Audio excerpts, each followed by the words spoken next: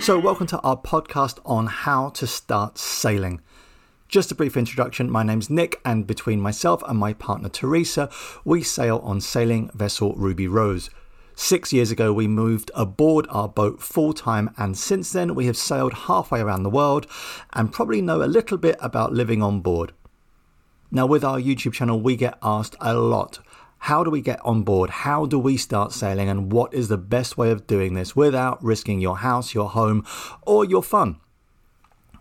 So we thought we'd record a podcast and let you know how we did it and the pitfalls to avoid, because believe it or not, there are many.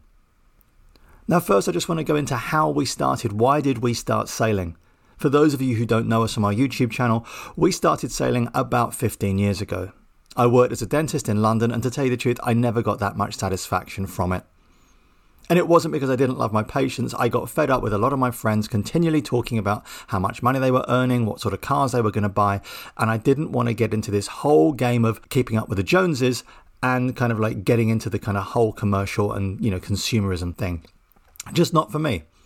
Anyway, I decided that rather than kind of spending money at weekends on going clubbing and, going to bars in London, I would save up and buy a very, very cheap boat. And that is exactly what I did. And the reason I bought a cheap boat is as follows. I wasn't even sure I was going to like it. I really wanted to sail. It seemed to be a really good skill set to get into. I liked the thought of being on open water. I liked the thought of being able to get away from everything for the weekends. But I wasn't sure that I was going to get into it. Even my parents turned and said, son, don't put your money into a boat. So what I did, I researched boats. I decided I was going to spend about £5,000 on it, which is about, in today's rates, about $6,500. I saved up for a year, did all my research, got everything online, and bought the best boat that I could for the money. Now, I'm not going to lie to you. In reflection, that boat was an absolute dog. She didn't sail well. The sails were shagged out. And really, with experience and hindsight, I would have done things a whole lot differently. But I didn't know anything. And what I did learn was that if you buy a boat that needs a lot of work, you learn how to do the work or you don't go sailing. And that boat, our first boat, was absolutely invaluable to me. I learned how to do woodwork. I learned how to strip varnish. I learned how to do different coats of varnish. I learned how to maintain a diesel engine. I learned how to look for oil leaks because there were loads. I learned how to do rudimentary plumbing, to understand freshwater systems, to understand rudimentary 12-volt electric systems. I also learned how to sail, and I learned how to sail through trial and error. And this is what I say to so many people when you're looking to buy your first boat. Do not go out and buy a crazy big or crazy expensive boat. Because to tell you the truth, you may not like it. And if you don't like it, you are going to have to sell that boat. And I can absolutely promise you a couple of things. Firstly, it takes a long time to sell most boats. Yes, everyone knows of people that have sold a boat in a day. But boats hang around on the market for a long time. So releasing the capital that you put into it is not like selling a car or a house. The second point is that brokerage fees, normally 6 to 8%. So whatever you spend on a boat, you are going to lose 6 to 8% of that when you sell it. And that's the broker's fee, not including the discount that you're going to have to give a prospective buyer. So bear in mind that when you tie this money up, it is often going to be quite difficult for you to get the money out. And so we don't suggest that you put your entire 401, your entire pension into a boat if you are not absolutely sure that you're going to like it. So what to look for? Now, we come from the UK, and I have been halfway around the world and seen boatyards that are similar in every single country I've ever visited. There are lots and lots of boats that essentially just need careful and new owners. People that have got either tired or bored or too old of sailing, but yet when they had their boat, looked after it. If you buy a boat that is tired but well looked after, you can get some real bargains. Any marina in the UK tends to have boats in boatyards that haven't been used for years on end. And so long as the engine works and you can put some work in, you can pick up bargains for nowadays even less than I paid. And this is a really, really good way of getting your hands on your first boat. But before we talk any more about actually buying boats, I want to talk to you a little bit about getting qualified. because the theory of sailing is really important, but also the practical aspects of sailing are really important. So before you head down this whole road of buying a boat, find out if you are going to enjoy it. Now, for so many people, they think, well, to go sailing, I need to go on a flotilla holiday. I need to charter a boat. Absolutely not so. One thing that kept me coming back to sailing was the absolute passion that everyone in my local sailing club had for sailing. And I didn't even own a boat. Sailors, by their very, very definition of what they do, are very inclusive and always happy to help. I knew that there was a sailing club about 2 miles from where I lived, and so I went down there one afternoon and said, look, I want to get involved. What can I do? I turned up for a couple of weeks, joined the sailing club just as a member. I think it cost me less than $20. And then every week I'd go down and help out. They want me to clean boats. They want me to help doing things. And after a while, people would say, actually, we're going to go sailing this weekend. Do you want to come along with us? And this is obviously partially because they want to help people. But also, please bear in mind that a lot of sailors desperately need crew. And those crew places are offered for free. Or sometimes, bring your own food or contribute to gas expenses and propane expenses. But more often than not, it is a very, very cheap way of getting sailing. And the other thing is, what kept me sailing was exactly what brought me into sailing. The fact that everyone in my sailing club knew that I knew almost nothing.